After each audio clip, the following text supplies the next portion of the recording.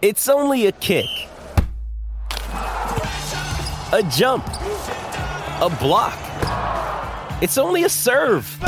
It's only a tackle, a run. It's only for the fans. After all, it's only pressure. You got this. Adidas. But we are going to head now to number 1 Tennis Lane, formerly known as Stanley Street. Big day on centre court. It is the final of the men's ASB Classic. Lee Radovanovich, Sky Sport expert commentator, joins us on the program. Morning to you, Lee. Morning, Mark. Hey, I know we have similar music tastes. You wouldn't believe the 10 years I was in the States, it turned into a big country music fan. Actually, I was working with Sam Hewitt this week, who was producing, and Sam went on a football scholarship to the States and a soccer scholarship, and he was never a country music fan. Roomed with some students who were mad on it. He sort of belittled them initially, and by the end of it, was absolutely well and truly into it. And I've got to say, look, I'm partial to a little country music myself. You just got to not listen to the lyrics because they start singing about the tractors. Yeah, tractors and the old backyard porch and whiskey and old Ford Utes, I think. Hey, it must be nice to have your shirt off, six-pack out, lying under the sun on centre court finally. Yeah, I think this is the first day that it's been perfect in the whole 2 weeks of the ASB Classic, which will be great because one cool thing that I've been reminded, been away from the tournament for a while, one really cool thing about this event is the atmosphere on centre court is really excellent. It's one of the better ones around, maybe the best one around for a smaller ATP tournament because the crowd's close and there's people, eating and drinking there. It's a great atmosphere. So it's a perfect day for what is fairly close to an ideal final. Yeah, okay. Firstly, let's just go and review yesterday's 2 semi-finals. The first semi-final featured 2 Frenchmen. Well, unfortunately, they didn't get on court. So what happened there at the end of the first semi-final, the Cameron Norrie Jenson Brooksby match, we found out that Constant Letessienne decided to withdraw, and that was, I think we found that out about match point in the first semi-final that he was not going to go and play the semi against Gasquet, and that was because apparently he tweaked his shoulder the night before when he won 7-5 in his third against the Serbian. So he basically decided it was in his best interest to withdraw from the semi to protect himself for the first week of the Australian Open, which pretty disappointing. There was a big crowd there. And if it was me and I was able to play, I would have played the semi-final and tried and win his first tournament rather than protecting himself for the Australian Open where he has no chance of winning. Yeah, that's just me. I'm with you. He's got some momentum coming up against a Frenchman and Richard Gasquet. I mean, sometimes playing a fellow countryman who's on the rise, that can sometimes psychologically mess with you a little bit. You've got that momentum, and these tournaments are often about this being a stage, isn't it, for up-and-coming talent to actually establish themselves. So, yeah, really disappointing for the crowd too. Certainly, I don't think he'll endear himself in the future to future tournaments.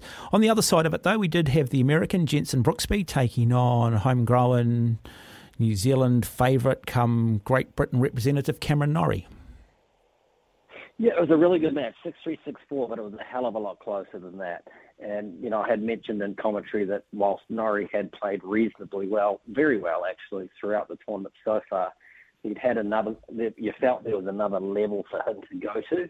How he's been playing during the week is he'll play well in the first set, and then he drops his concentration for 2 or 3 games early in the second, letting his opponent back in the match. The opponent comes back, wins the second set, then Norrie's got to work really hard to come back and win in the third. That happened in his first 2 matches, and it happened again yesterday, but he managed to pull himself out of it pretty quickly. He won the first 6-3 with a key break at 3-2, 6-4 with a key break at 3-2, and then dropped his first service game and was down 2-love early in the second, and then just kind of worked really hard and fought hard and used his 2 weapons. First weapon is a serve out wide, and then his forehand down the line. And he started to be really aggressive and just sort of punching Brooksby around the court, moving him from side to side. And he was also especially impressive on his return game, really attacking the serve of Brooksby. Brooksby was having to be defensive the entire match, so he was doing more running. He was hitting more balls under pressure. Mentally, he was under pressure a lot more than Norrie was the entire match.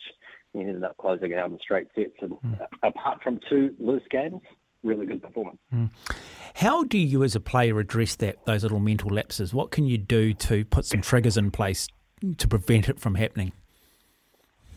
Well, I'm sure he would have been doing it because he's aware of it. He would have been going through the process that he would go through when he executes that correctly, but for whatever reason, it's not working for him. Most players, I think, would, after they win the first set, they'll be sitting at the change of beds thinking, okay, well played, this worked, that worked, time to take it up another level, and they'll really try and concentrate on the first 1 or 2 points of each game just to get off to a little mini lead, putting the pressure on the other guy. But for whatever reason, he hasn't quite been able to do it. So for folks watching at home today, if Norrie wins the first set, keep an eye out for how he performs in the first couple of games of the second. Just on Cameron Norrie, Lee, I mean, you were one of our best ever juniors, semi-final of the Australian Open as a junior, Junior Australian Open. Did you ever remember Cameron Norrie coming through? Do you have any recollection of him when you were playing? Yeah, it had a lot to do with him. Actually, he's quite a bit younger than me, unfortunately. It had a lot to do with him. He was a good junior growing up, usually, I think, the best in New Zealand for his age group. James Greenhow was his main coach and was the guy that always had a lot of belief in him. I coached him a little bit too and took him to Australia and Asia and India probably 4 or 5 times when he was, 15, 16, from memory. He was always good, but not that good at that age. He was a good couple of levels behind the best players in the world for his age. But he then went to college, spent a few years there in the gym, getting strong. Yeah, running, he went to really learning how to compete. Yeah, he went to Texas Christian University. A number of my friends went on track and field scholarships to that university, and of course just made the final of the college football final. Oh, nice. Love college football. Yes, I think you could credit college a little bit for just helping him grow physically and mentally, and then learning how to compete, because everybody's pretty good in the college system, and he would have played a lot of matches, and that would have really hardened him up. Yeah, because I think Sandon Stolle, another one, son of Fred Stolle, also went through the same university. And going back in the day, I remember Brett Stephen went through the university and collegiate system for a while, didn't he, too? So is that a genuine pathway now? Because I would have thought that, historically, a lot of players sort of dismissed it. Historically, yes, but if you're smart, you would go down that road. If you're a player from New Zealand or Australia or any sort of smaller country, your number one option would be get a scholarship to the States. Go there for 2 or 3 or 4 years. You don't even have to finish, but take advantage of the resources, the gym, the physio, the doctors, the training partners, the traveling, playing on different courts, different surfaces. It's an unbelievable learning curve.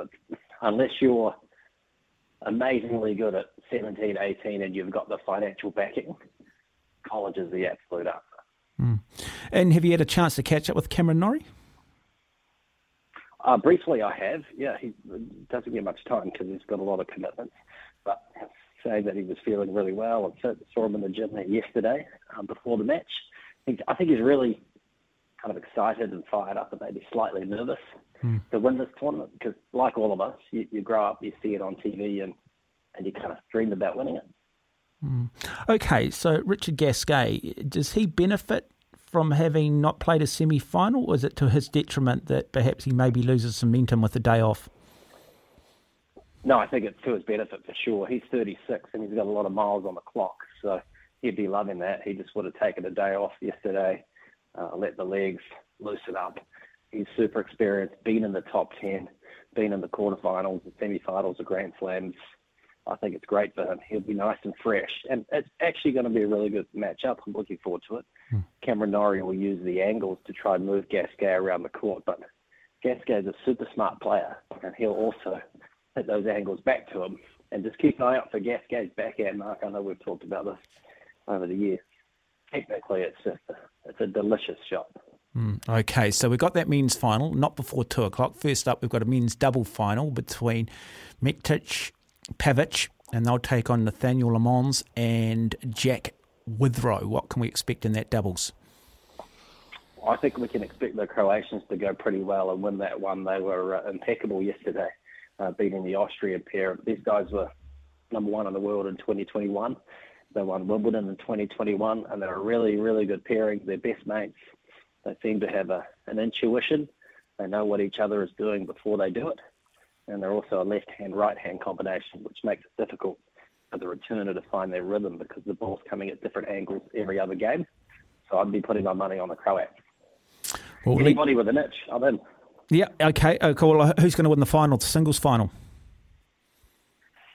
I would say Cameron Norrie in 3 sets would be my guess. I do think it'll be tight. Okay. Lee Radovanovich, lovely having you on the program this week. All the very best for this afternoon. Catch up with you soon, mate. Thank you. 13 minutes away from 11. So there you go. That is the way it is. The Serbians up against the Austrians in the in the final of the doubles, set to go at 12 o'clock. And then not before 2 o'clock, it is the final on centre court between the veteran, Richard Gasquet, who's won 15 ATP professional tournaments, made the semi-final of 4 majors. Cameron Norrie, the former Kiwi, ranked as high as 10 in the world, semi-finalist at Wimbledon, looking to try and win the tournament that he grew up watching.